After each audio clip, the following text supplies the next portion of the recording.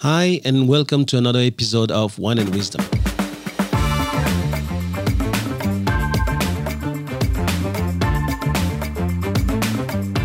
I'm Thomas Le Huang, and you're listening to the TL podcast, where knowledge is shared and no one takes themselves too seriously.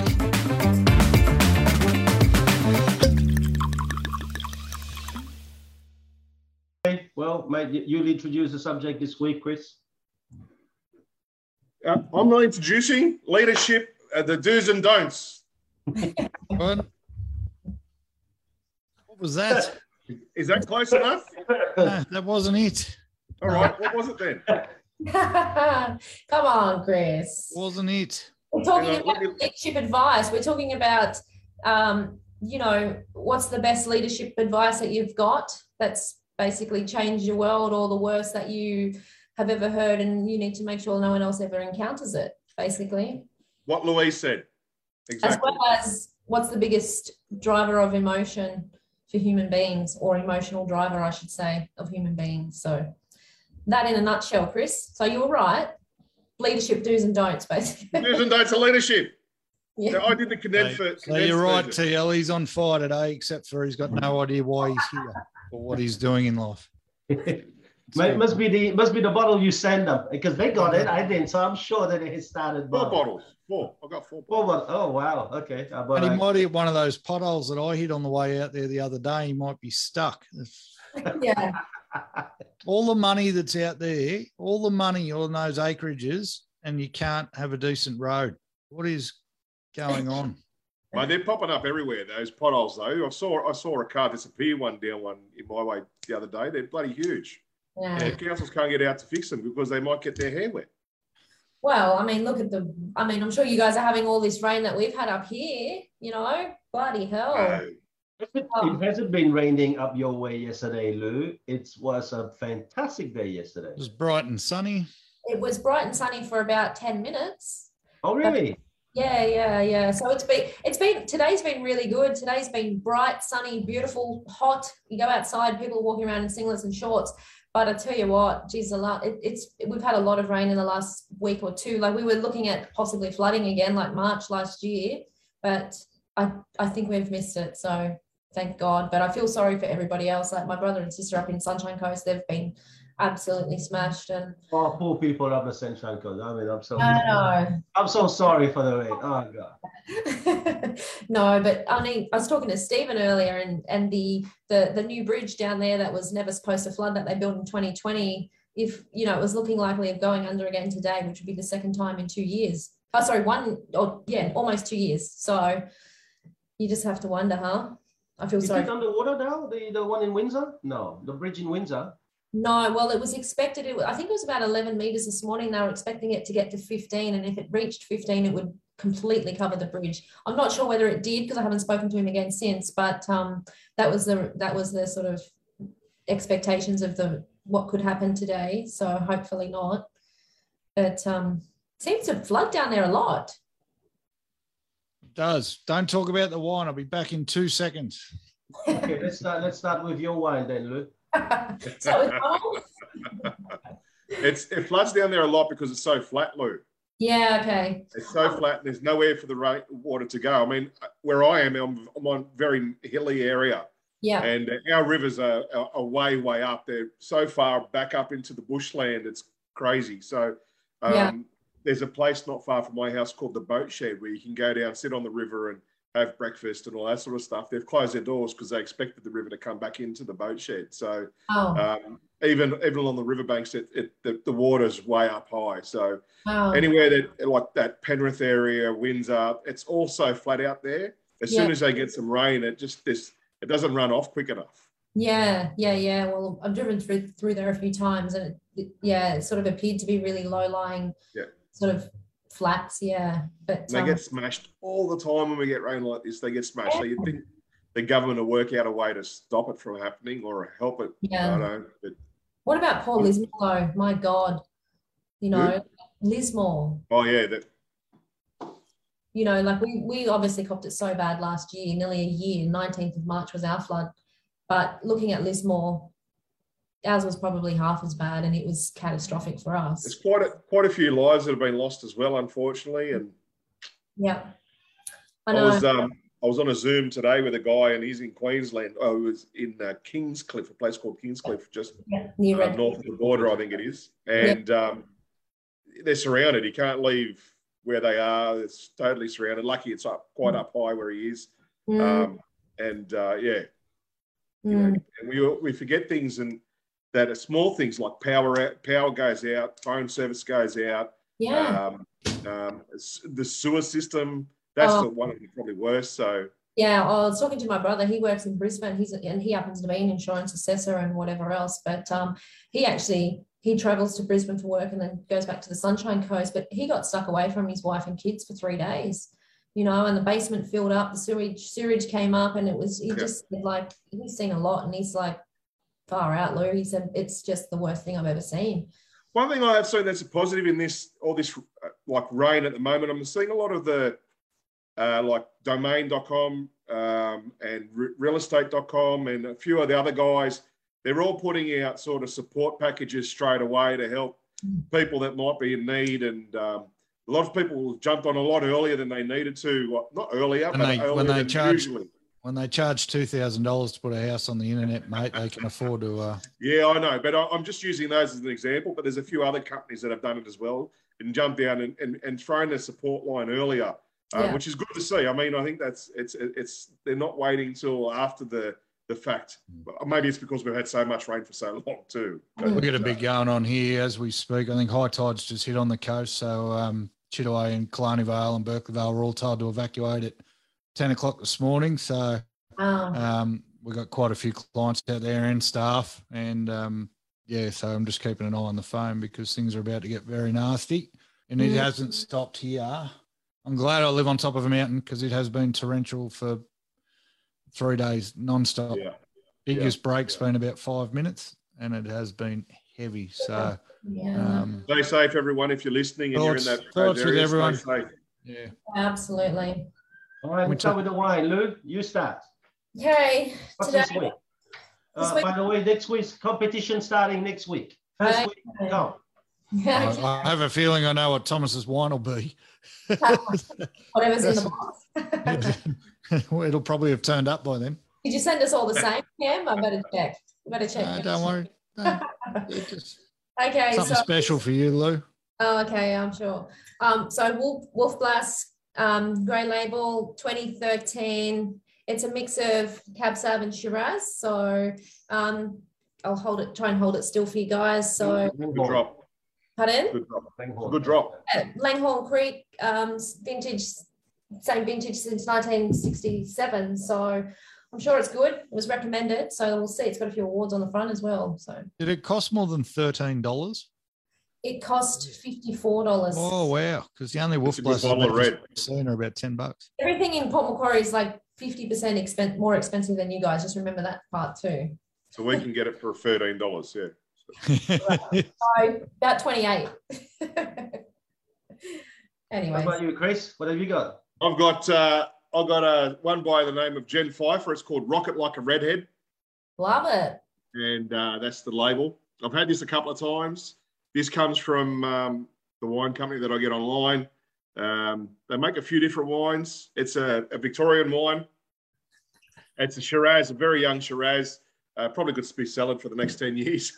Not in the garage, but it could possibly be cellared. But we'll see how it goes. It probably did cost about $13, Cam. Hey? Probably did cost about $13. So well, it's $13 more than mine.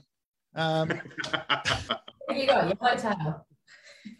I took a leaf out of Luang's book and didn't pay for it this week. I used a gift that someone gave me. So Audrey Wilkinson, 2019 Chardonnay. We've had Audrey Wilkinson before. We may have even had a Chardonnay. I don't think we've had the 2019.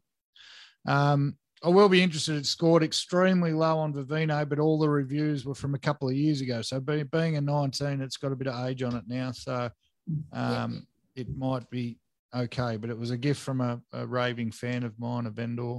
And I thought, beautiful. I don't have to go shopping this week. Good stuff. I've got a Chateau Barrère Cru Bourgeois. It's been put in bottle in. It's been bottled in the Chateau, and so that's probably the best way of knowing that that's the best grape of the year. And from Bordeaux in France, the grape is Cabernet Sauvignon, 2015. Wow. And they said really the cellaring is up to 7 years. So this is now the time for drinking. All right. Nice. So let's have a look at this and then we see. Going all out, mate. Let's open the bottle. Huh? So we're going to have the competition. He didn't save it for the competition, which means it's rubbish, isn't it? So the competition's going to start next week, you said, Thomas, right? I don't know, because now that we received that bottle, maybe we just have his bottle and then we do comment. Yeah, right, yeah. Plus, just a question. I was going to suggest maybe we should allow the bar to go up to $100. We already did that. No, we've done 50, man. Hey? No, we did 100. We did 100. We were doing 100. Yeah. Yeah, we did do 100 because remember I got that. Okay, well then we keep 100 because I never been to 100. Hey? I just want to ask. Well, the last 4 or 5 competitions were $100 bottles, or meant to be. Anyway, so Cam, you lost the last one, right? You lost the lost competition, right? Lost. And that's what I want to sort of ask is we received our Dan Murphy's delivery, and on the inside we've got a beautiful message here. I don't know if you can read that. Can you read that? Cheaters don't prosper, but they do get free wine. How do you figure we cheated? Mate, I got disqualified 3 times. It's a 4-round competition, and I got disqualified 3 times.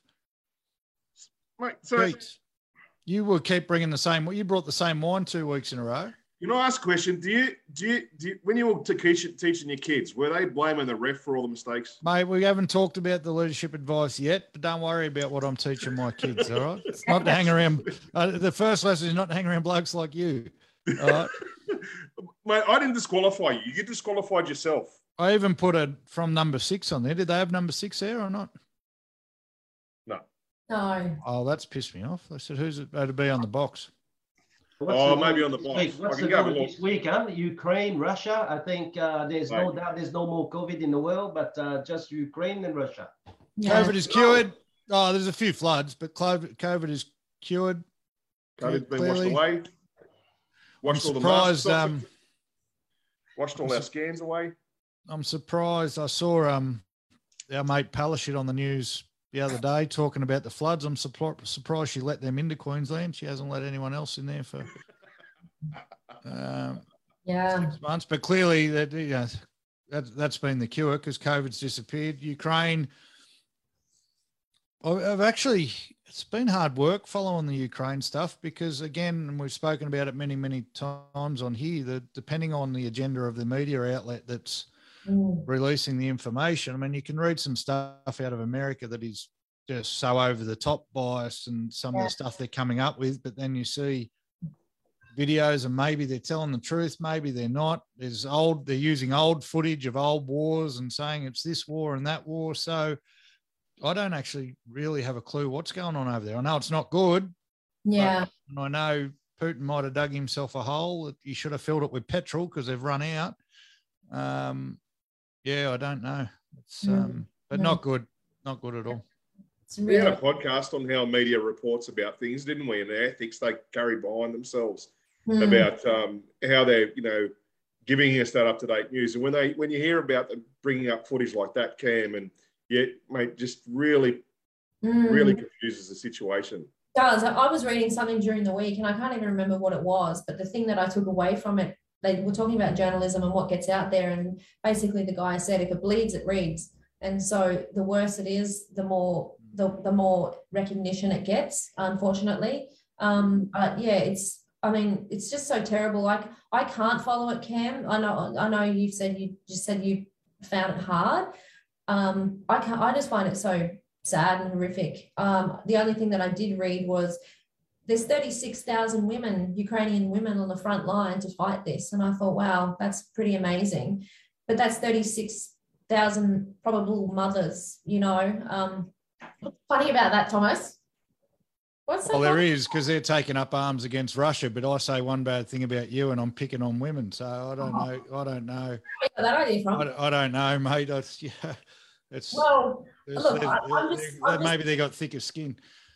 No, the problem is, I agree with you. Like, you don't want to watch it because of how horrific it is, but you sort of owe it to yourself. You have to, because if you just go off the snippets that you hear, you're going to be led down the garden path with, you know, even it's the smallest word, but I hear half the media saying unprovoked attack and the other half not mentioning it. Yeah.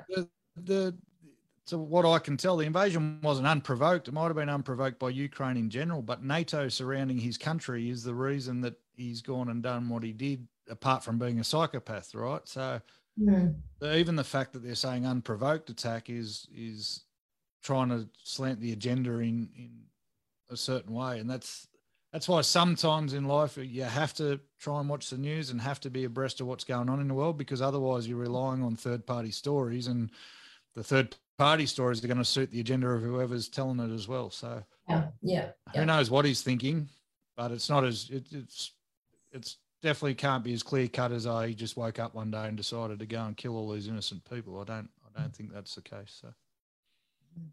What do we had a chat about the other day, TL, and you've been watching it pretty closely. How do you see what's going on? Apart from horrible, that's the. I think we don't need to really rely on the news, because if you rely on the news, you will probably have heard today that apparently the Chinese have asked the Russians not to invade Ukraine until after the Olympics. So if you really look, it could be for the access to all the natural gas, because there's so much natural gas there in Ukraine that Russia wants, mainly because Russia spent zillions on all of these tunnels to get the gas to Europe, and they want to hold on to Europe. Yes, you can hear about NATO trying to push NATO back to pre-1997. But I only look at what really is for the moment. And what really is this. And Chris was talking about support and all that stuff earlier. You talk about support, mate. No one in Europe is moving a finger. They're letting Ukraine for the moment being bombed to crap. In America, some people may be saying, well, have a look.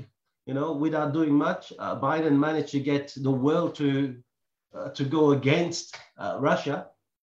But no one's moving to anything. You listen to the address to the union of the, Joe Biden saying a lot of stuff, and everyone's applauding, everyone's doing everything. This country in Ukraine is just having it's a first generation that's really facing war, really, the way it is, the scale that it is. No one's moving. So here's the good question that this morning we were having discussion with our twins, and Veronique was saying, who would really move if something happens to Australia? Who would really move around the world? They talk about support. They talk about, we're going to give you some money. They talk about, maybe we'll send you some. I mean, how are you going to send weapon when they have now surrounded and close all the ports and all the routes for you to bring weapons to the people? It's all right sending weapons, but who's going to shoot them? If everyone's dead, right? So what does happen is, for the moment, you have the Chinese watching what's happening. You have Taiwan probably making every kind of preparation. But really, do we have to pick a side? Because if we have to, you'll see America says we go, Australia will have to go, and then what? So I don't know. I think that my take out of this for the moment is, everyone talks about support. Nobody moves a finger. People couldn't care less. The four of us, at least we've got some kind of merit to go online and live and say certain things. But seriously, nobody cares. No one gives a shit. But the US has got form too. I mean, the picture that gets painted about World War II, the world was going to the shit long before the US got involved. It took Pearl Harbor for them to actually do something. Germany had already invaded most of Europe. The English were already fighting them. I think Australia was already fighting, and the US were almost the last. Now, they'll say they turned the war and they won the war for everybody. But, you talked a couple of weeks ago, TL, about history repeating itself, and it's a scary proposition. And they agree on not taking sides too, which is what I was sort of getting at. Like, you can't you don't know. So all we know is that war is bad. Yes, I don't think there's anyone that disagrees with that. Yeah. But apart from that, you wouldn't have an actual clue what's going on, because nothing is what it seems ever. The issue is never the issue, as we try and tell our people, right? So exactly. So that it goes with the subject of this week, right? Chris, you want to introduce the subject, mate, and let's get in then. Does he know it yet? He doesn't know it. We did it before. What are you talking about? Lou said it so eloquently. I couldn't improve on that. This week we're doing the worst piece of leadership advice you've ever been given that shouldn't make its way out into public again. The best piece of leadership advice you've ever been given. And then as an adjunct or maybe even a different topic, what's the main emotion that drives us humans to act the way we do and invade innocent countries? And and I think that really the topic fits this week with what's happening around. I think it really fits it. So what do we have? Anyone start? Ladies, can we do the worst advice first, and then we can finish on a high with some positive stuff? Start with you. No, we do the worst advice first, and then we do the good advice. So let's start with you, man. All right, I'm just asking what order we're doing it in. All right, let's start with you, man. Don't get upset. I yelled, Thomas, okay? Hope you're all right. Come on, Kyle, get with you. Now, it was bloody hard. Did anyone else find it tough? So I can't remember who. I did find it tough. Yeah. I can't remember the person. I can't name people, right? I can't go, this person told me this one day. I remember someone who we may or may not know telling me that you'll definitely have a honeymoon period in your business for 6 months and whatever, but that was pretty bad leadership advice. I think the worst advice that we give in general as a world is when we tell our kids, you can be anything you want to be as long as you put your mind to it. I think that's the worst advice, the most dangerous advice that we ever give out, because the truth is you can't be anything you want to be. We all have limitations as humans. And I think by doing that, we set a lot of our kids in our life up for failure, because some people can't be rocket scientists. They just can't. They don't have the brains. But then those rocket scientists probably can't come and sell houses, right? Because they can't sell. In a very basic level, you'd think selling would be the easiest thing in the world. I've met a lot of people who couldn't sell a life jacket to a drowning person, right? So I think it starts when we're very, very young. And I think the most dangerous thing we can teach our kids is you can be absolutely anything you put your mind to. Thoughts, feelings? Yeah, go on, Lou. Ladies first. No, you go. You're spot on, I think, mate. It's very poignant because, like you said, I heard someone say once, Shaquille O'Neal will never be a jockey. Yeah. So you're spot on, mate. But we've all got to work to our own attributes, right? So if we're going to talk about the worst piece of leadership advice, mate, it's good. I think it starts there because it breeds into everyone's a winner mentality, and just giving it a go is enough. At least you tried. I think that's a horrible piece of advice. It feeds into participation awards and rewarding people for coming last and all this sort of stuff. I think it all starts with you can be anything you want. Little Freddie, you can be anything you want to be. It's not a good way to start, because then you've got to undo that later on in life when the real world hits, right? And you realise when the day that Shaquille woke up and realised he'll never be a jockey was probably the worst day of his life. Right? You know, I picked something along the same lines. Was just the positive mindset will get you where you need to be. You know, just have a positive mindset. But, you know, having a positive mindset with our actions, just walking around in a daydream. So it's going to help, but it's not going to be all you need. So that's probably the worst leadership advice that I've received is have a positive mindset, because without the rest of it, it by itself is not going to work. Okay. My thoughts are, which is maybe a little bit in contradiction to what we sort of practice, I suppose, but it's something that I've only realized recently. And we all say that we've got to lead from the front. Now, depends on how you look at that when you hear that. Lead from the front, some people will say that you've got to put the dollars on and you've got to show the way, be the way, and go the way, which I agree with that part. But what I think is more important is you actually should lead from behind, and you should build the people up that you're that you're leading and allow them to lead themselves. And basically, when you lead from behind, what I take on that is you step in when the going gets tough. And that's when you show leadership. You show leadership in times of adversity and hard times. And when we hit pandemics and when we hit natural disasters or we hit a bad month or whatever, you got to lead from the front to some extent, but that's when you got to get in and do the work. Leading from the front to me is something that is more about dollars and figures, and I don't think it's anything to do with that. I think it's about building people up and letting them find their own way and with your guidance, but then leading from behind when shit hits the fan, that's when you lead, and so that was my take.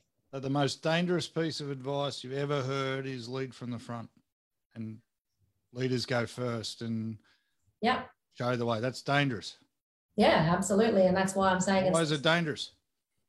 No, it's not dangerous. I'm saying, I'm a question mark, that's dangerous. How can that be dangerous? Because I think if you take the wrong idea about that leading from the front, like, a lot of the times, I'll talk about my personal experience. When I was always told lead from the front, I always thought to me that was all about dollars. Is that a you thing? That's not the advice thing. That's how you interpreted the advice.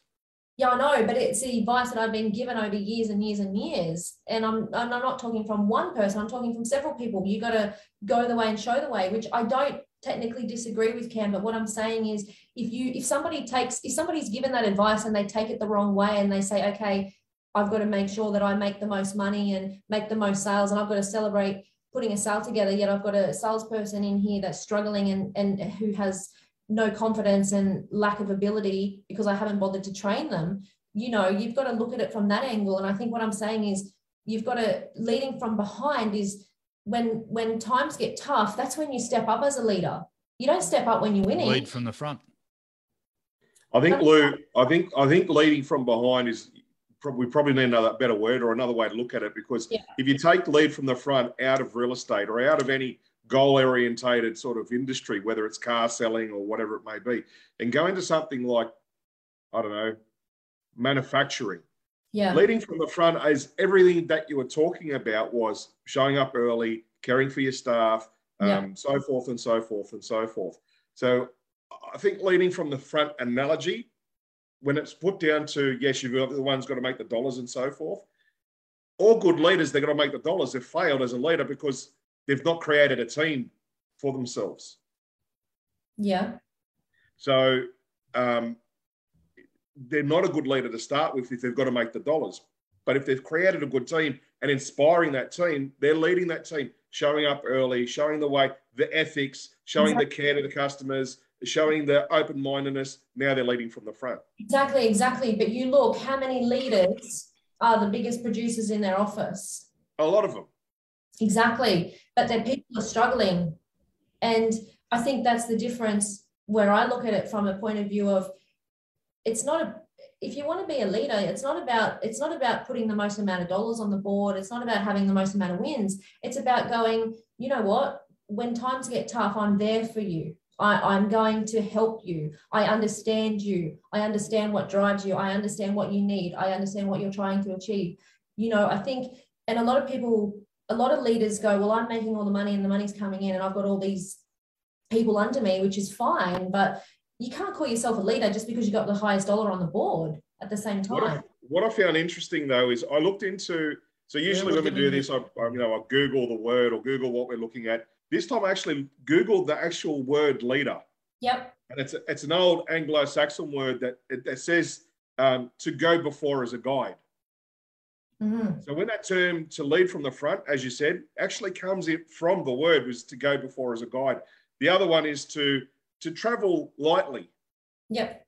What I'm getting at is to be a leader, you need to be able to help to show those people the way. So Absolutely. You need to be at the front to help them show the way. Oh, I don't agree that you have to be at the front. I think you have to show. I think the analogy of being at the front in dollar figures is I think it's the wrong way we were looking at it. I totally agree. And perhaps I did give it in the wrong context. But what I'm saying is you still have to be capable and lead in those times and show that you can put the dollars on the board and whatever else. But it's not about that. As you No. said, what was the explanation that you just gave with when you Googled leader? To go before as a guide. Exactly, to go before it as a guide. So it's Lead not from the front. It's not exactly. no, it's not just talking about to go Not before as a guide. No, it's not. It's not. But it's also when we get to the emotion side of things, and maybe you'll understand a bit more what I'm trying to say then. It's about showing that it's okay to ask for help. It's okay to show signs of, struggle. It's okay to be vulnerable, all of those kinds of things, because a lot of people, a leader will perhaps say, it'll be right, you'll get over it, don't worry about it. If someone comes to them and says, I'm having a situation here and this is how I'm feeling this, some leaders will go, oh, she'll be right, mate, don't worry about it, today's another day. By Right, definition, that's not leading from the front. So the point is, what's the bad piece of advice? Leading from the front is a fucking brilliant piece of advice for people who are expecting people to do it. Maybe lead by example, maybe is another word we could use. Depends who you ask. Like we can lead we can lead by example by leading from the front, absolutely. But we can lead by example in other ways than just always being the one with the most amount of dollars on the board. No one brought up dollars. It's a bad piece of advice. Yeah. Yeah, but I think we all agree, Lou, that the dollars, while they're important in a business, and I know that all too well at the moment, but you need to, I think we need to separate that from our staff to be able to do what you said about when they come to you with issues. We'll talk about the great advice later, but there's advice that I've received recently from people, which has been fantastic. Look at leaders though. Like if we look back to COVID, we all survived through COVID, thank God. But there were some businesses who didn't survive through COVID. Am I right? And so I guess the thing is, some people went, okay, well, I'll just do all the work and hopefully they do too. Or there was other leaders who stepped up in times of struggle and hard times and went, well, here's the thing. It's easy for me to sit here and go, shit, this is bad. This is crazy. It's time to fold up, or this is the time to get busy and go. Those leaders that succeeded through COVID, I think they do three very important things during that time. Number one, they made decisions quickly. Number two, they were very creative with their decisions. Yep. And number three, they were flexible within their business structure.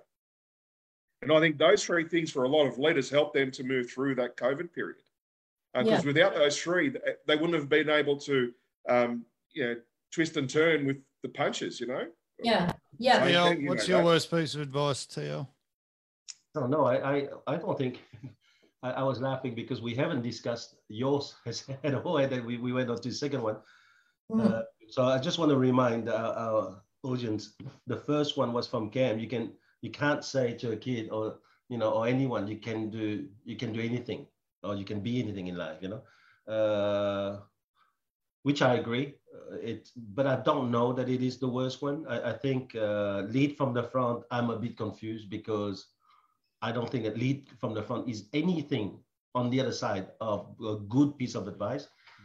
The thing is that I think that when you lead from the front, that doesn't mean that you pick up the gun and you go and do stuff. Lead from the front is that you are seen as being active, that you do something. So I'm not so sure I really agree with the lead from the front.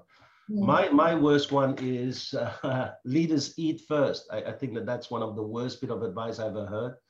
I think that leaders should never eat first.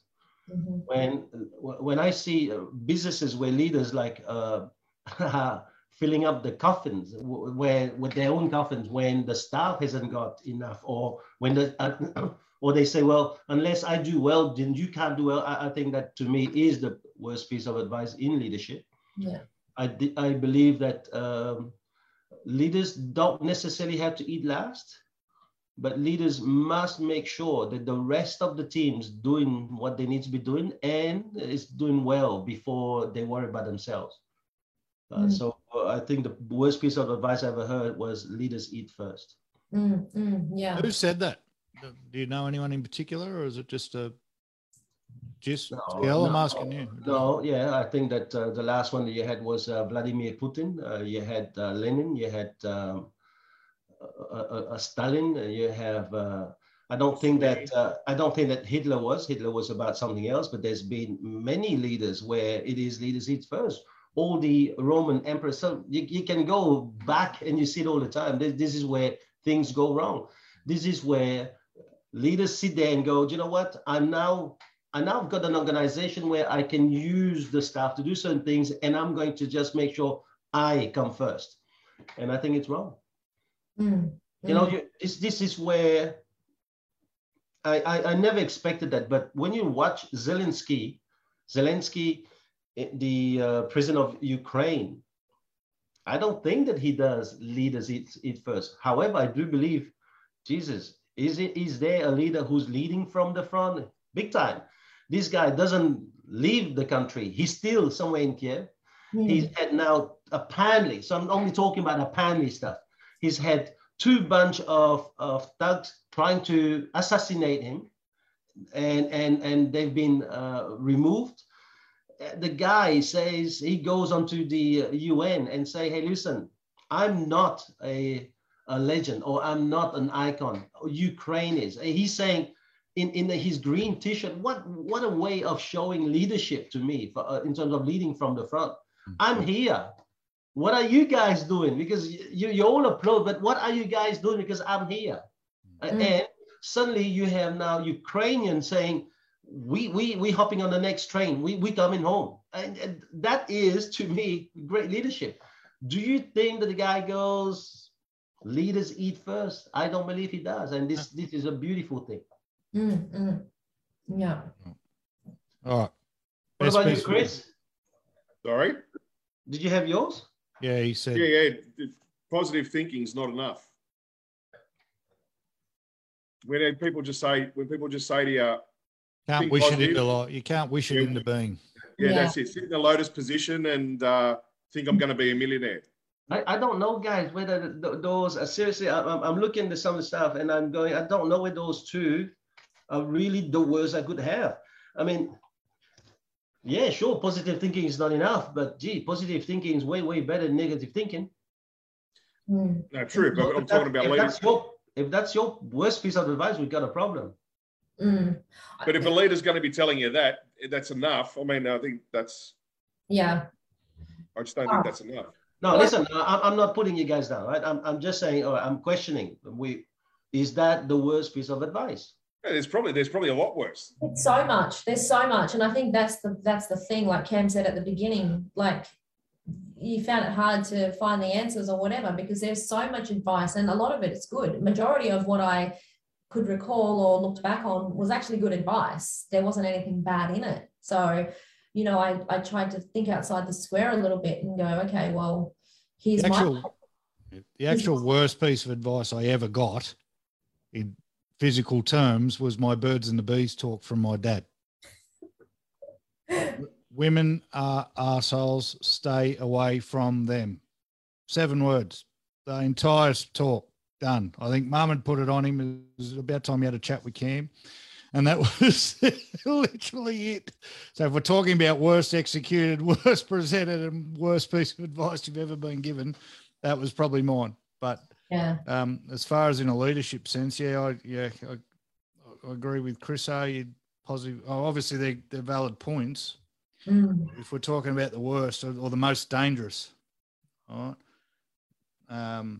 Most dangerous style of leader. Well, that's a different question. Then we can talk about, you know, attributes that make a bad leader. But the one piece of advice which I think I was to receive, which I don't think, just that one piece, if you take that in context, just that one piece of advice, I think it's not good enough. There goes so many things around that to make that a successful piece of advice.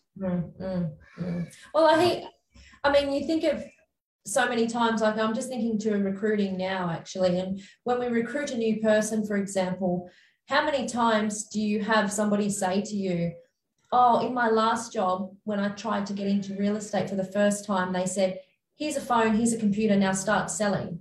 And they went, what do I do? Like, where do I start? And when I was doing a little bit of research, one of the things that what this fellow said was when he started a new person, he introduced himself and he said, now there's your office, your computer and your desk, and I better not ever see you in it.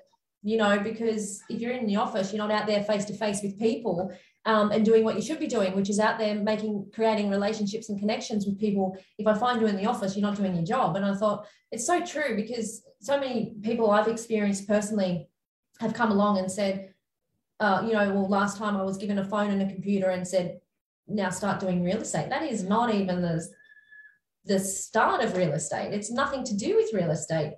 You know what I mean? So I found it really hard to try and nut it out to one bad bit of advice. But, you know, if you look at that alone, you know, that's probably, thinking back, a lot of bad advice over the years probably has been, okay, well, I've given you a job, there's a phone, now make it happen, with no guidance, no training, whatever.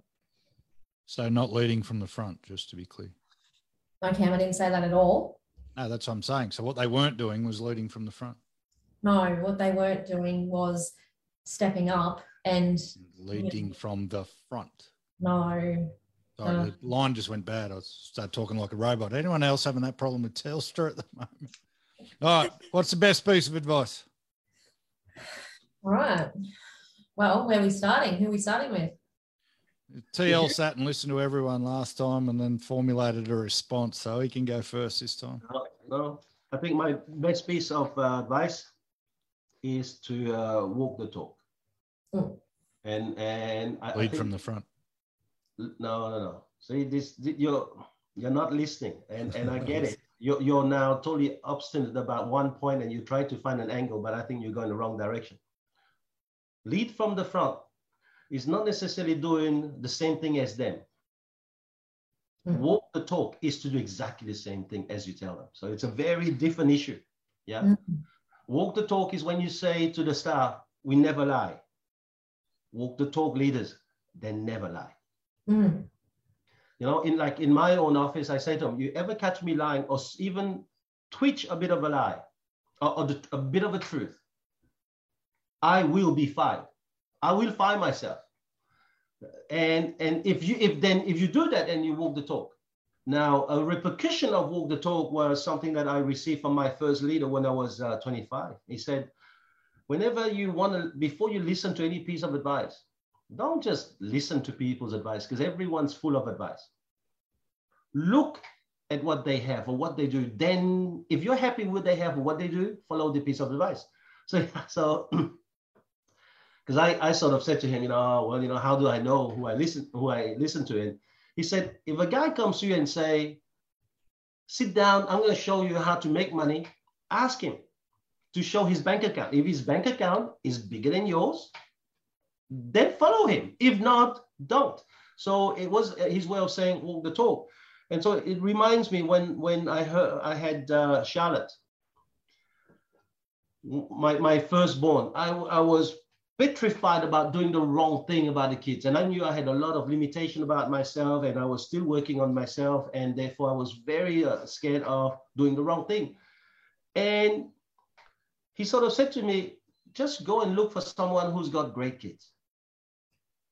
Once you see those great kids in the entire package, ask them, what is it that you do? Then follow them. And I did that. I went to a guy who actually had a great daughter. And I asked him, he gave me a piece of advice, and that's what I follow. So that is a side effect of walk the talk. Don't listen to guys who say, be positive. And then when you turn around, they're negative every time that something hits them. That's an imposter. And to me, that has been the best piece of advice ever.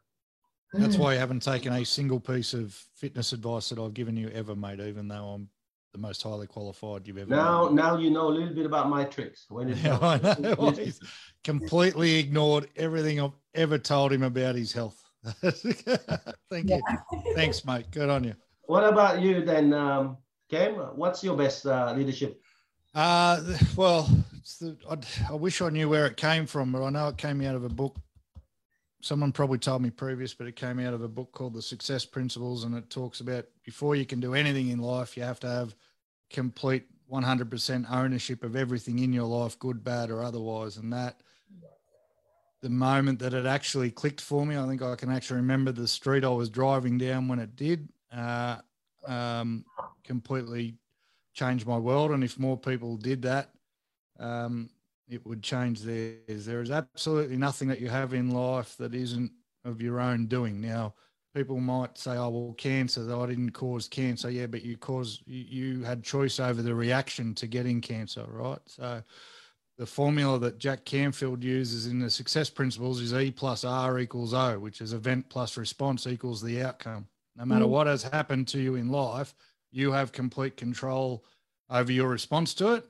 Thus, you are to blame, good, bad, or otherwise, for the outcome. And that, you know, I've been an angry man. I have been angry for most of my life, and I've blamed a lot of other people for a lot of shit that was always never my fault. And the minute I woke up, I was driving down Enterprise Drive in Berkeleyville, and I went, hang on, I get to choose how I respond to this, and what's happened in the past has happened in the past, and I can blame the person, or I can stop blaming them and change my actions. And we see too many people still in their 30s, 40s, 50s, 60s, 70s, still blaming other people for the shit life they've had. We see too many leaders blaming poor results on staff instead of looking themselves in the mirror. We see too many husbands blaming wives and wives blaming husbands, and every single aspect of life, we're always, a lot of people's looking for other people to blame, except you can't always control what happens to you, but you sure as shit can control what you do about it. And I don't think anything starts in life as far as real change goes until you accept that. I don't think there's no point going to the gym and doing sit-ups until you realise that because you put 300 hamburgers in your gob, that's the reason you're fat. You know, there's no point. Nothing changes until you take ownership. Everything else is just a Band-Aid, right? Now, the beauty of it is, and we spoke about it last week, I mean, the beauty of it is, well, the bittersweetness of it is when things go bad, it's your fault. When things go good, that's your fault too. Right? There's nothing worse than someone who only celebrate their wins and blame their losses on everybody else. Right? And for me in my life, and I think the best piece of advice I could ever give anybody is, it's all on you, brother. That's very good. And a lot of people steer away from it because that hurts. It hurts. It hurts when you fuck up and you have to own up. You know it's you, right? Yeah. And you see it all the time. It's anger and ego and all that stuff comes out because deep down your body's telling you, no, that's on you. Yeah. I really like that, Cam. I read something just recently, and it was only a one-line thing, but it said an angry person lives in an angry body. And I thought to myself, well, how true is that? Because a happy person lives in a happy body, and a sad person lives in a sad body. And, you know, you see people that do carry anger, and everything they do is out of anger, and they act angry, and yet positive people do the opposite and sad people do the opposite. And I thought, wow, it's so interesting. It's, you know, how we feel determines our actions, and our actions determine our outcome. And it's pretty much exactly what you're saying now, really. That line was supposed to come next. That was about the emotions. You're a bit ahead of us here now. Right? I got 50 lines on that. What is your best piece of advice then? Okay. So my best piece of advice is, I think that the success of anybody's leadership basically boils down to the quality of the relationships that they've been able to build. I think so many people say that, and we use it in our training as well, people don't care how much you know, and do they know how much you care? And I think that's the most important thing. And I think I just stole Chris's line because he's just given me the wave of how dare you. I'm sorry, Chriso. But, you know, for me, that's what it boils down to. And I've had oftentimes people have said to me, how do you do what you do? And why does my team have a revolving door of people? And I said, I don't know, but all I do is make sure that I know my people, and I know that I celebrate with them. I know everything about them. I know more about them than they know about themselves at sometimes.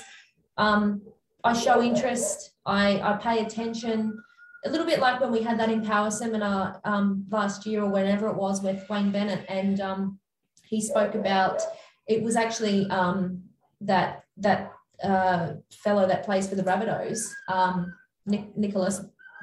Mark Nichols, and he said, you know, he was talking about that conversation he had with Wayne Bennett about his shopping experience, and then 6 months later he brought it up, and he was thinking, what the hell, what are you talking about? But it was just purely that he remembered. And I've always tried to make sure that my people know that they are the most important people, and what they do and why they're here matters. And I think anybody who wants to be successful in leadership, it's not about titles or positions. It's about relationships and showing people that you really do care and that you are there for the right thing, and you really want to bring out the best in them that they can't even see in themselves, but you can see in them. That's why you hired them. I like it. Yeah. What about you, Chris? There's so many good things so many good pieces of advice I've heard. One similar to Cam's, one similar to Lou's, but the one I like was treat your people like volunteers and help them get what they want, and you'll get what you want. Yeah. I think for me, it comes down to what you were saying before, and that's what I was trying to say, Lou, that you're on the same wavelength, is that it's those relationships that you build, not just with your people, but with your customers. Yeah. And we talk about building world-class service. How about we build world-class friends that are customers, or customers that become friends? Yeah. Helping all those people, you will get your want. And I think if you have that sort of mentality as a leader, and you have that service attitude, I think you can't help but succeed. People are going to be drawn to you. That's the one that I really stood out for me when I was thinking about this, was help others get one. It doesn't sound like a very smart man came up with that, mate. That was from Zig Ziglar, right? That was a TL thing. Wasn't that a TL used that in one of his? That's why I said it, because TL used it in a last conference. Sorry, TL's used it in a few conferences, right? So, but we were actually talking about it in our sales meeting today, and I think it was Todd that brought it up, and he said, you know, we start our sales meeting with what are we grateful for, and he said, I'm grateful that through doing what I'm doing, being real estate, I'm making such amazing friends. And he's getting married next year, and he said, there's so many of my vendors that are coming to my wedding, and I said, that's so amazing. That's so good, because it's not about and we talk about it. We don't move houses, we move people. And I said to him, and I remember part of our mission statement when I worked with Darren years ago was, in striving to perform our duties above all expectations, we created great friendships and prosperity for our family. And it's so true. Some of the best friends that I have today, I've met through real estate. You know, they're not being friends that I grew up with at school. In fact, everybody that I grew up with at school, I hardly speak to. I barely see, but it's the people that I've met along the way that I've made such amazing relationships or connections with that form what we have today. And that's what I said to him, you know, that's just a plus of being a good agent, is you get to meet these people and share their experiences for the rest of your lives now. All right, let's get into our second subject, even though Louise introduced our second subject a few minutes ago. Let's get into the emotion side. I didn't mean to. I didn't mean to go there, but I'm going to steal TL's before he can say it. The problem is all four of us I'm a betting man. Seminar. I'm a betting man, and I wouldn't mind betting that TL and I might have the same word written down. All four of us have been to the same seminar, except one of us have been teaching it. Right, so I'll be surprised if it's very different for all four of us. I hate to say that, but no, you're betting all four of us have got the same. Let's start with Chris. I'm going to go back to very clinical what Anthony Robbins says about the 6 human needs, and the drive for most of us is love, connection, or significance, and that's what's going to drive us to do anything in life. They're not emotions. They are absolutely emotions. Love's an emotion. Significance is an emotion. What are you talking about? Emotion? They are most 100%. Stop picking on me or I'll get emotional, Cameron. You're getting emotional. You know what's making you emotional, mate? Your anxiety, because that's the main driver of love for you, Cameron. Anxiety is the main driver of human behavior. Anxiety, even though it's a secondary emotion, is the emotion that drives us to do almost absolutely everything that we do in life. Totally disagree. Sorry, Ken. Whoa, now we're starting, guys. It's been so boring up until now. Now we're starting. I'm still trying to wrap my head around how it was bad advice. I can see what Cam's saying because I'm at the point now where I've made him anxious. Yeah, no, you fucking last person to make me anxious. But yeah, I can see you're what anxious you're saying. to get love. You're anxious that you're out of love. You're anxious that you're not significant. You're anxious that you're too significant. You're anxious that your certainty's not there when you're starting things up. And those 6 human needs, I suppose, from the back end are driven by maybe one thing. Anxiety is just an armor cam for all the other things that that are under the surface, really. You know, I don't know if any of you guys have read Brené Brown's latest book, Atlas of the Heart. So do you know, interestingly, she's actually identified 87 different emotions, but do you know the most surprising thing of it is most humans can only name 3. And you know what they are? Happy, sad, mad.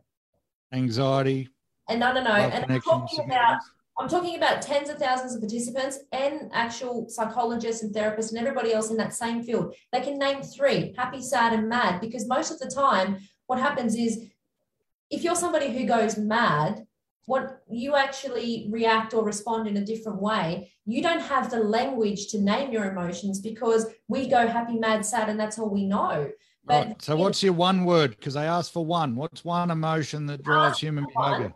You didn't ask for one. The question is, what is the main emotion that drives human behavior? That's the question for the topic. What is it?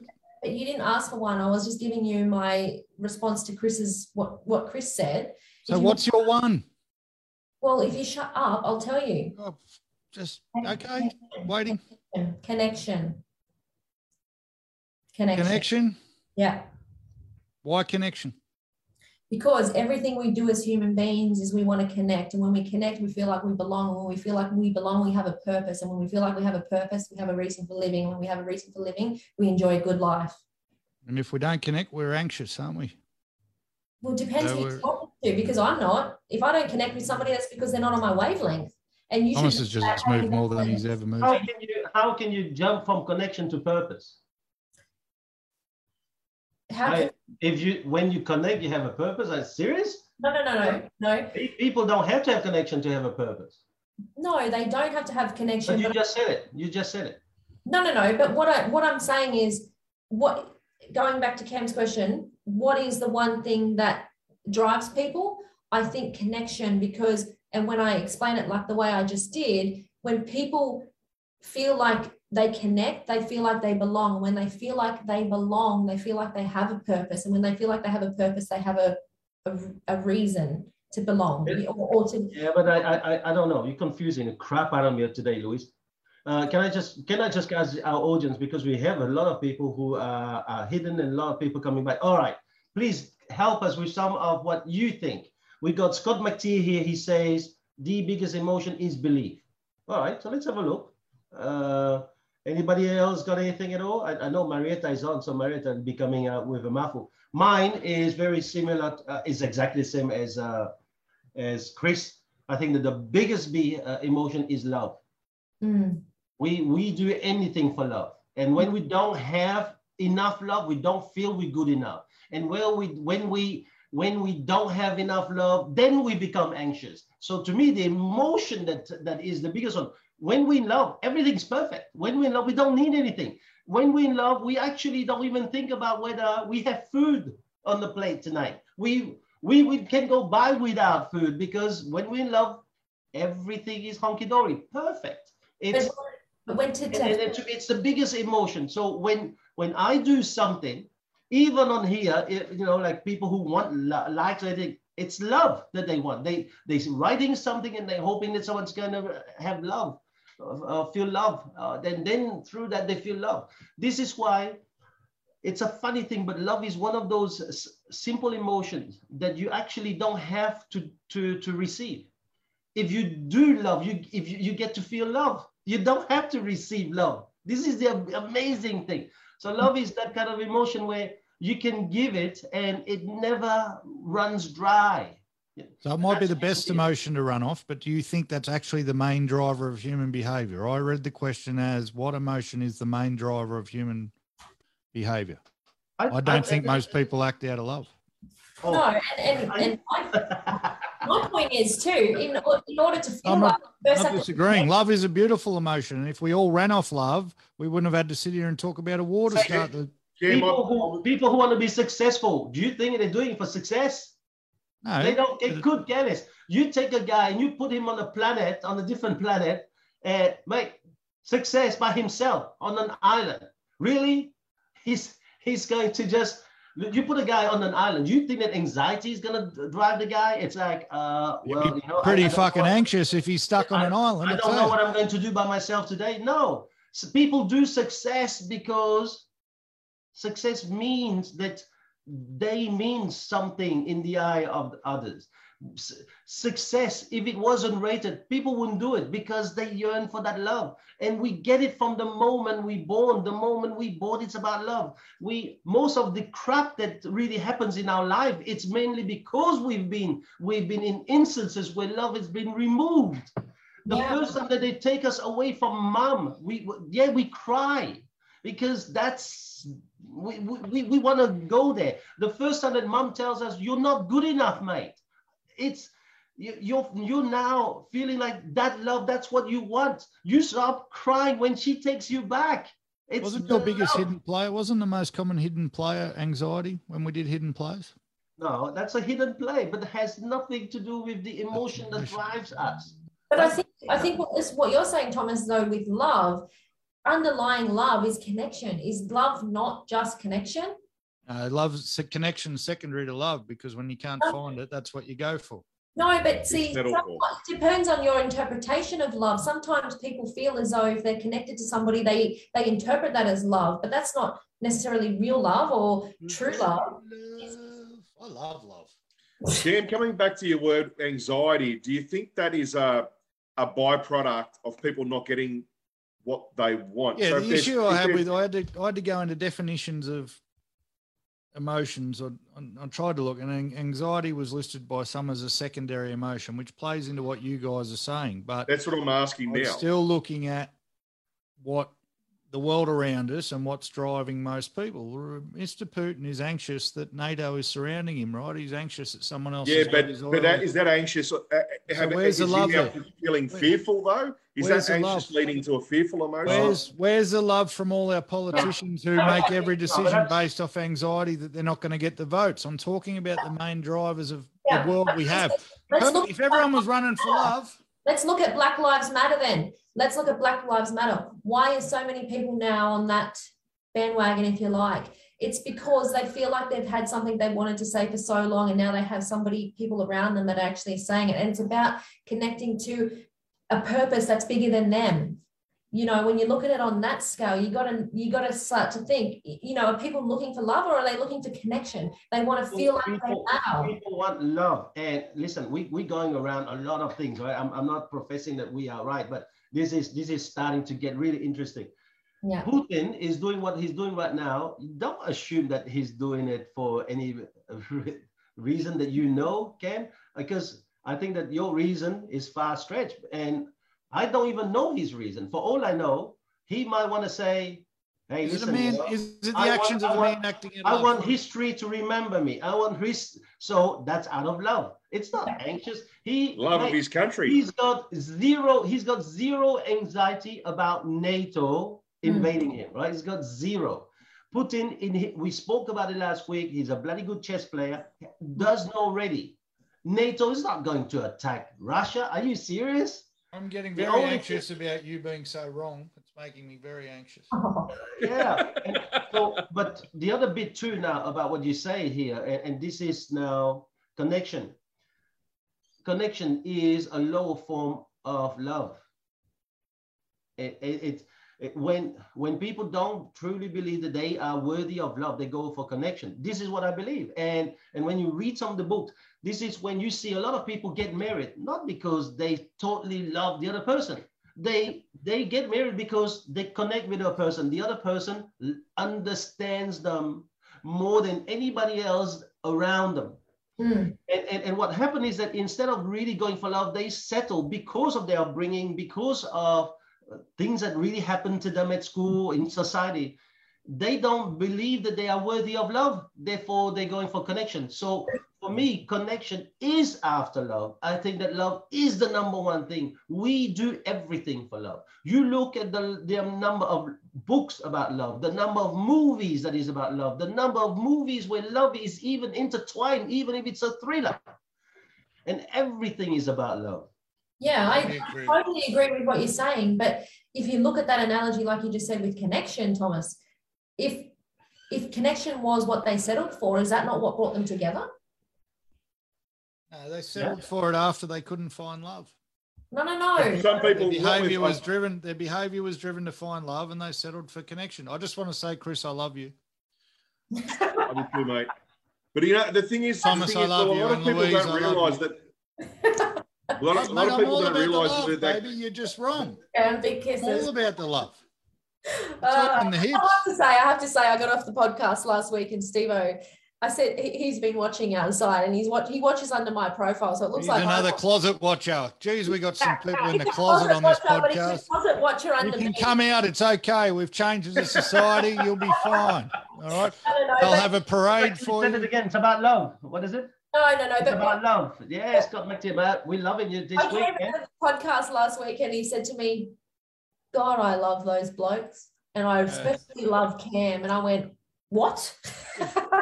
Because I'm saying all the things he wishes he could say to you, Lou. So no, you're not.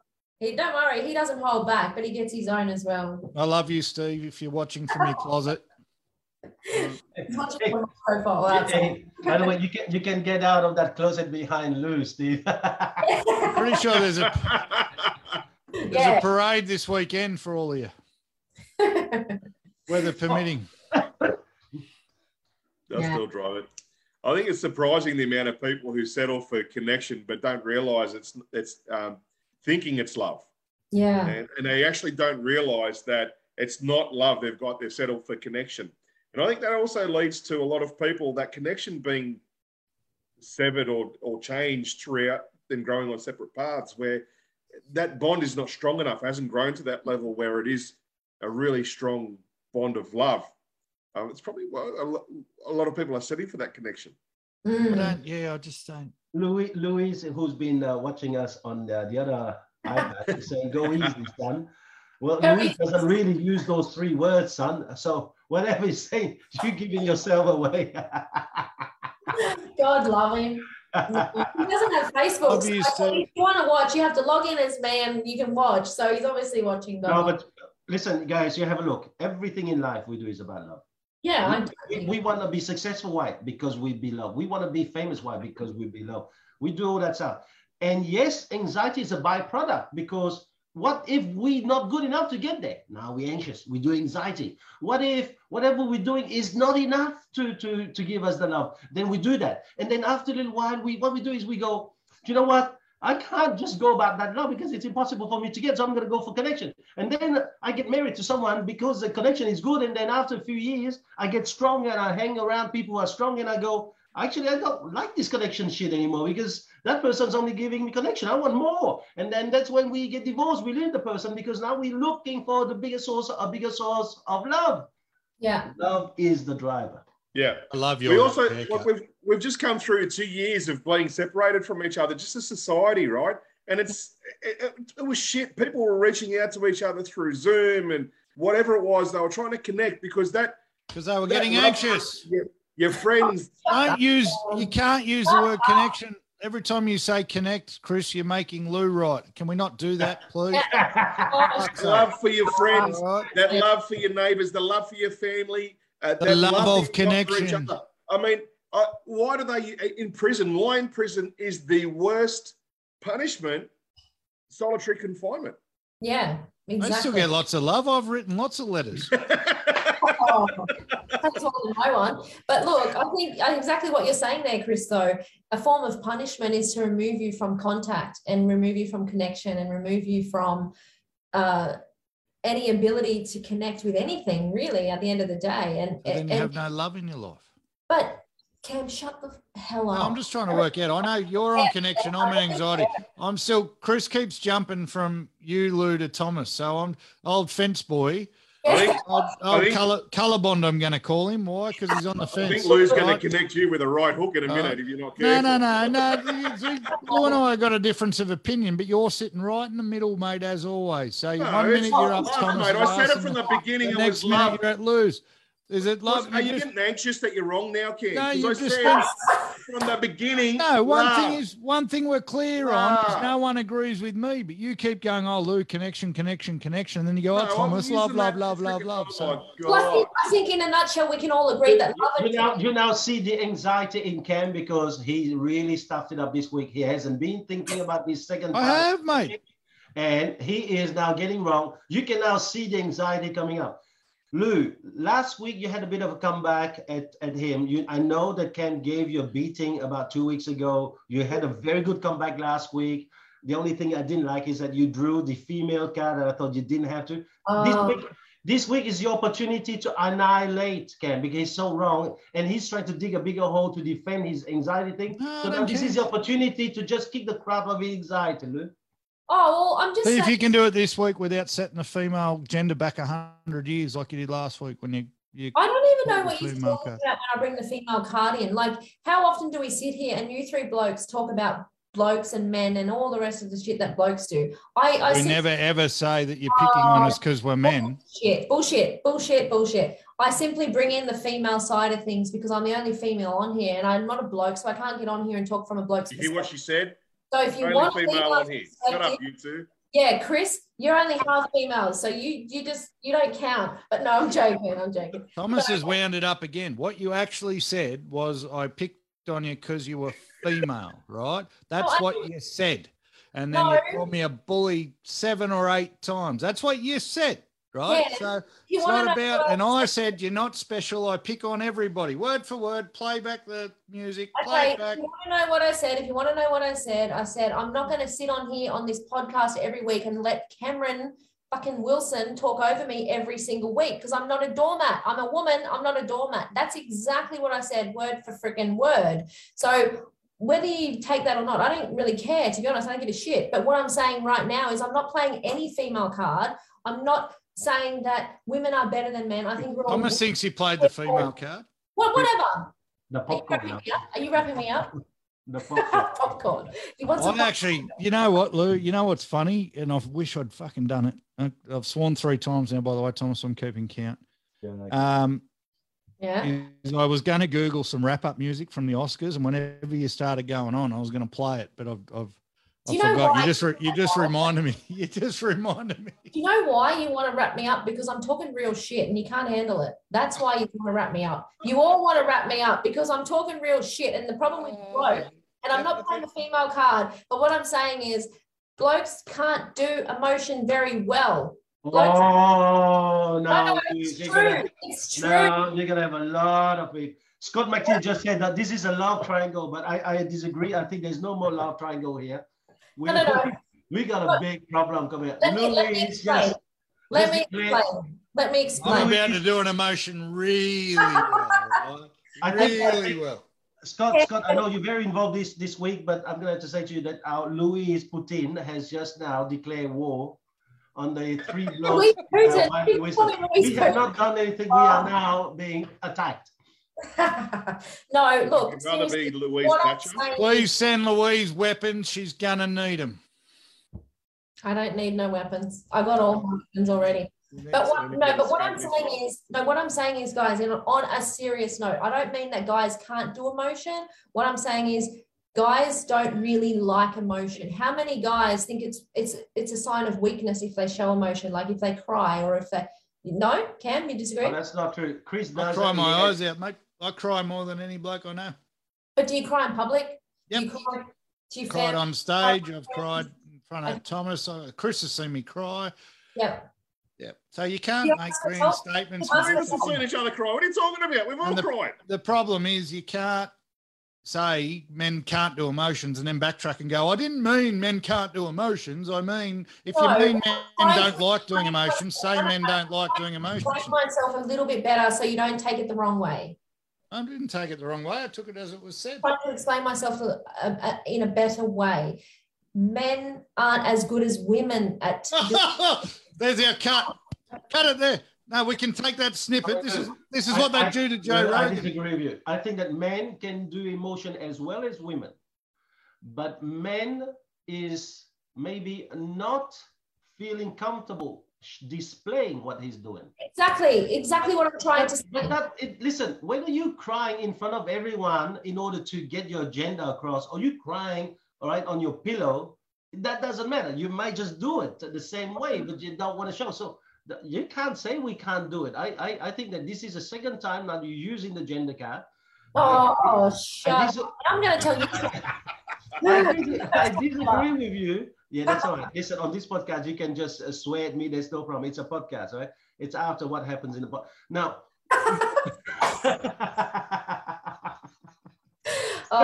So you can't say that.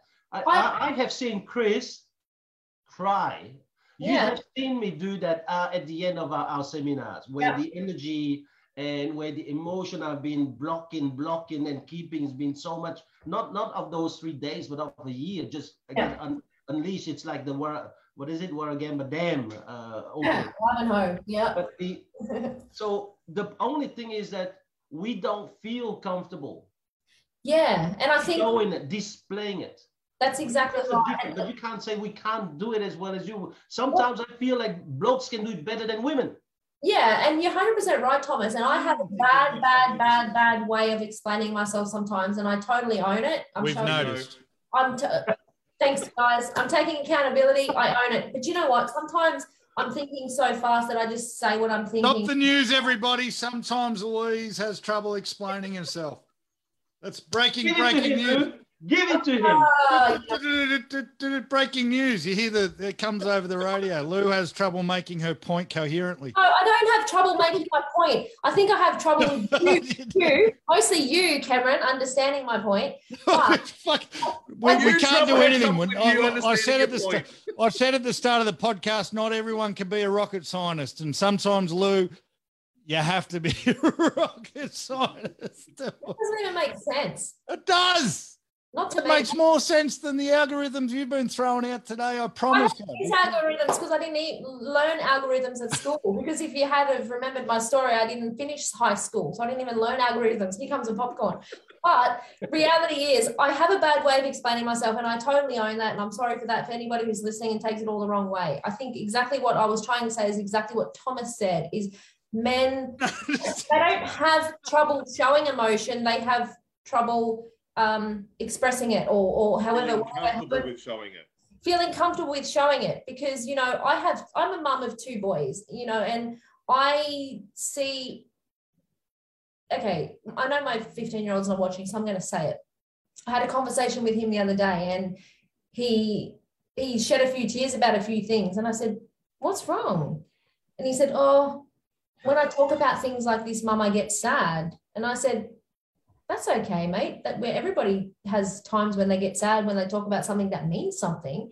But he was in the kitchen with just me, but he was completely embarrassed and ashamed, almost ashamed of himself that he cried. And I was like, what the F? Like, what the hell? Like, why does he need to feel that way? Why does he? Because if it was my 15-year-old daughter, who's not 15 anymore, she would have had no problems in throwing herself on the floor and having a tantrum, because that was normal and acceptable. But a 15-year-old boy talking about something that meant something, like, made him feel. So men control themselves better, is what you're saying. I'm not going to say anything, because I do want to ask that question, but I know that Scott Mattia wanted to ask his question, so I'm going to ask it for him. Do you think that sometimes the ladies actually use the display of their emotions openly to get what they want more easily? Interesting question. Okay, so give it to me again. Do you cry on cue because you want to get something? And maybe that's why men don't do it so easy. That's the question Scott Mattia just did. I'm just reading between the lines. And do a girl throw herself on the ground and bawl her eyes out to get something, where a guy doesn't have to do that? Okay, so now that we just heard all that crap, can someone just give me that question again? Just gave it to you 3 times. It's the same question. Do women use emotion as a tactic to get what they want? Oh, it's a loaded question. No, it's not. Very straightforward. Yes, it's yes, no. It is. Yes, no. Okay, hang on. If you want a woman's answer, then be prepared to listen to a woman, because you blokes all seem to know. Jesus Christ. It's a one-word. Yes or no? It's not a one-word answer, Cam. How can that be such a loaded question with a one-word answer? Like, get the hell out of town, seriously. One word. Come on. Some women do, some women don't. No. No?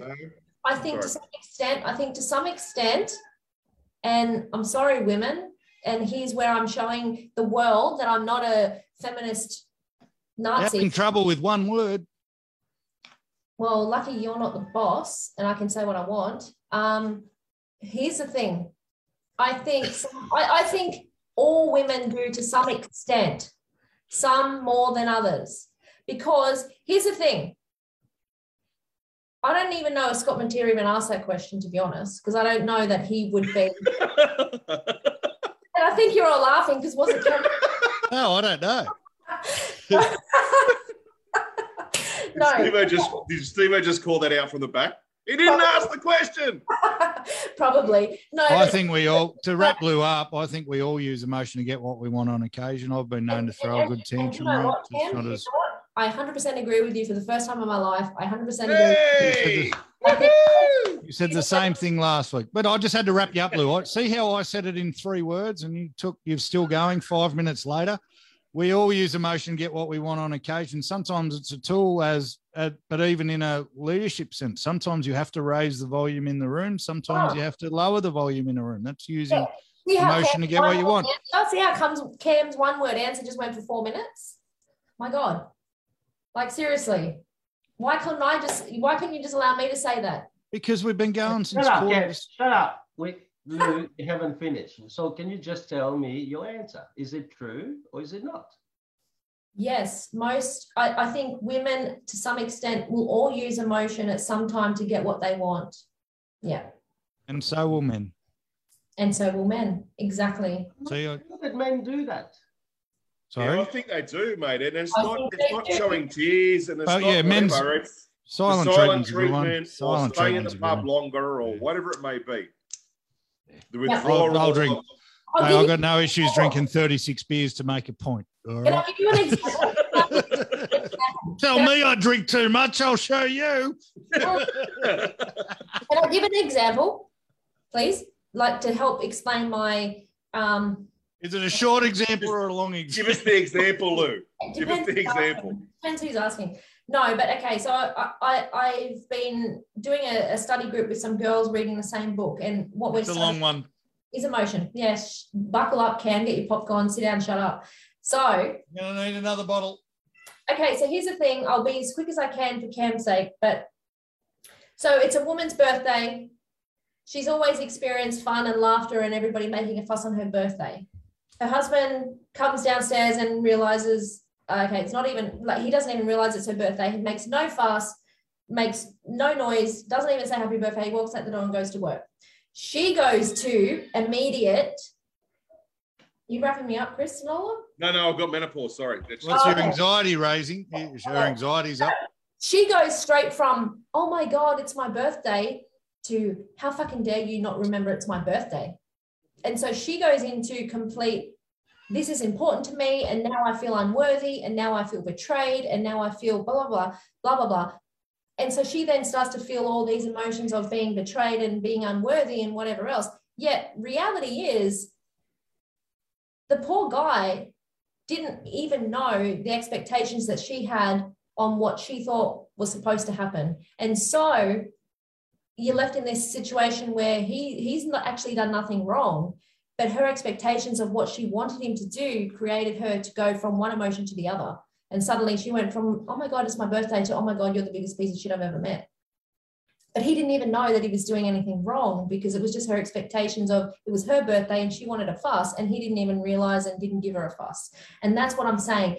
Women will then go, and so that same woman, okay, so what will happen is he'll go to work, she'll stay home, she'll be angry all day, and he'll be like, what the hell have I done? What have I done? What have I done? She's angry, pissed off, don't talk to me, don't answer my calls, don't respond to my texts. He has no idea what's happened. And so she uses anger and feeling betrayed and unworthy as a way to get what she wants out of him, which is connection and acknowledgement of the fact that it was my birthday in November. Sorry, Lou. Sorry, but this has gone for too long.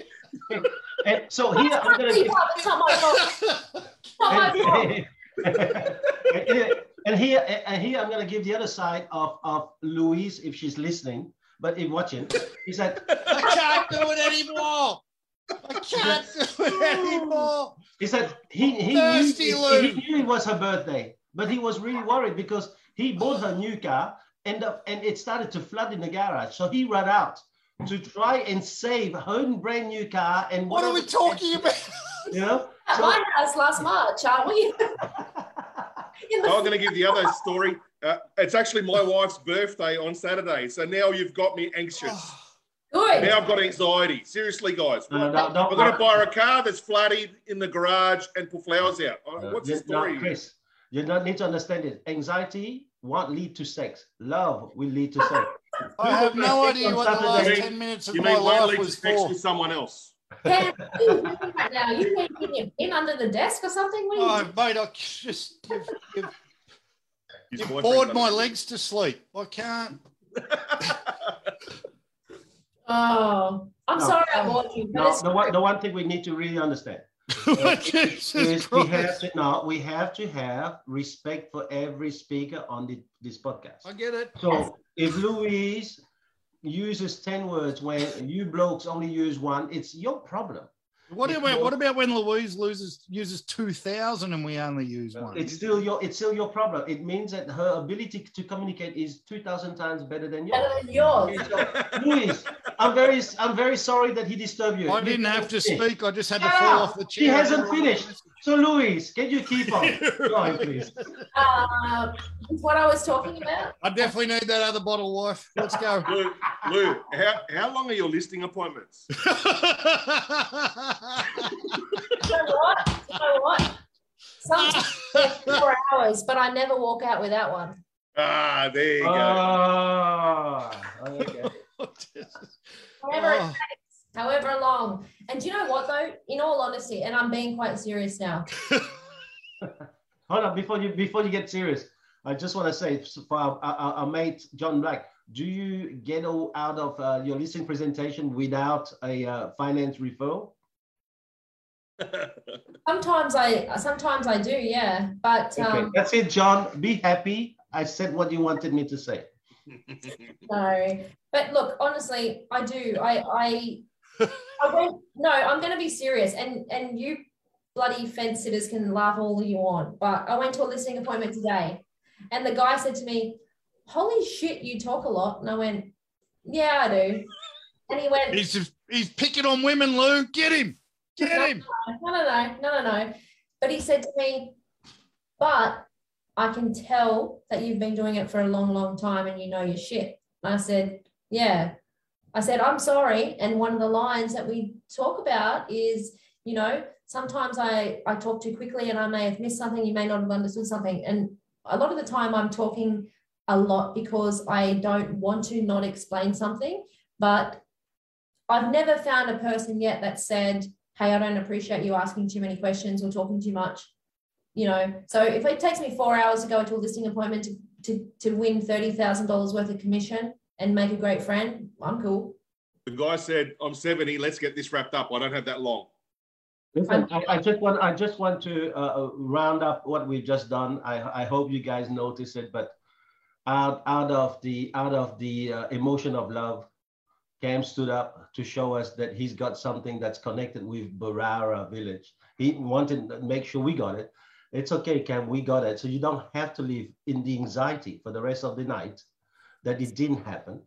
So, but do you notice how Cam does a lot of these things in a transactional form? It's what have you turned on me for? I haven't taken up the microphone for the last 30 minutes. Fucking hell, I've been sitting here quietly. I'd have a stretch, I had to go to a toilet, I'd have a drink break. But this is where I have to say, Lou, yeah, this kind of podcast that we're doing, it's not about blokes against women, okay? Because we know you're worthy of 3 idiots. So you can take on the 3 idiots here, hands down, even if you're pissed, right? You are so full of shit. Yeah. Now, the big thing that you have to really get it is this. We are so much inspired by your viewpoint that we want to challenge it. That's all that we're doing. So that we can go home and understand our women. Mostly so we can go home before midnight, which if we let you keep going, probably wouldn't. Well, look, I appreciate what you said, Thomas, and to be honest, I hope I don't come across as a feminist, because I truly believe in equality. Oh, nobody believes it. You look like one of those dogs on the dashboard of a car in Bali. No, seriously. Listen, and I have no on problem. The dashboard, Thomas. I think that if you didn't defend the female point of view, I would be very disappointed. And if you came here and you only spoke the bloke point of view and allow Chris to be the only female on the podcast, I'd be very disappointed. So all of these things that should happen. But I also, where I believe we need to really be transparent is, it's okay to defend the female point of view. And there's no excuse to that, right? Yeah. Now, I have no problem if you did that. Never apologize about it. I think that women are men's equal, and if they have the audacity to express their emotions, why not? And if they think that they do better than men, why not? So that's the only thing. Don't think that we putting you down, all right? So is your wife standing off camera, Thomas, threatening you? Or? She's right next to you. I just said whatever you said. You're a 50-year-old man, Thomas. You shouldn't be doing backflips. You need to stop, son.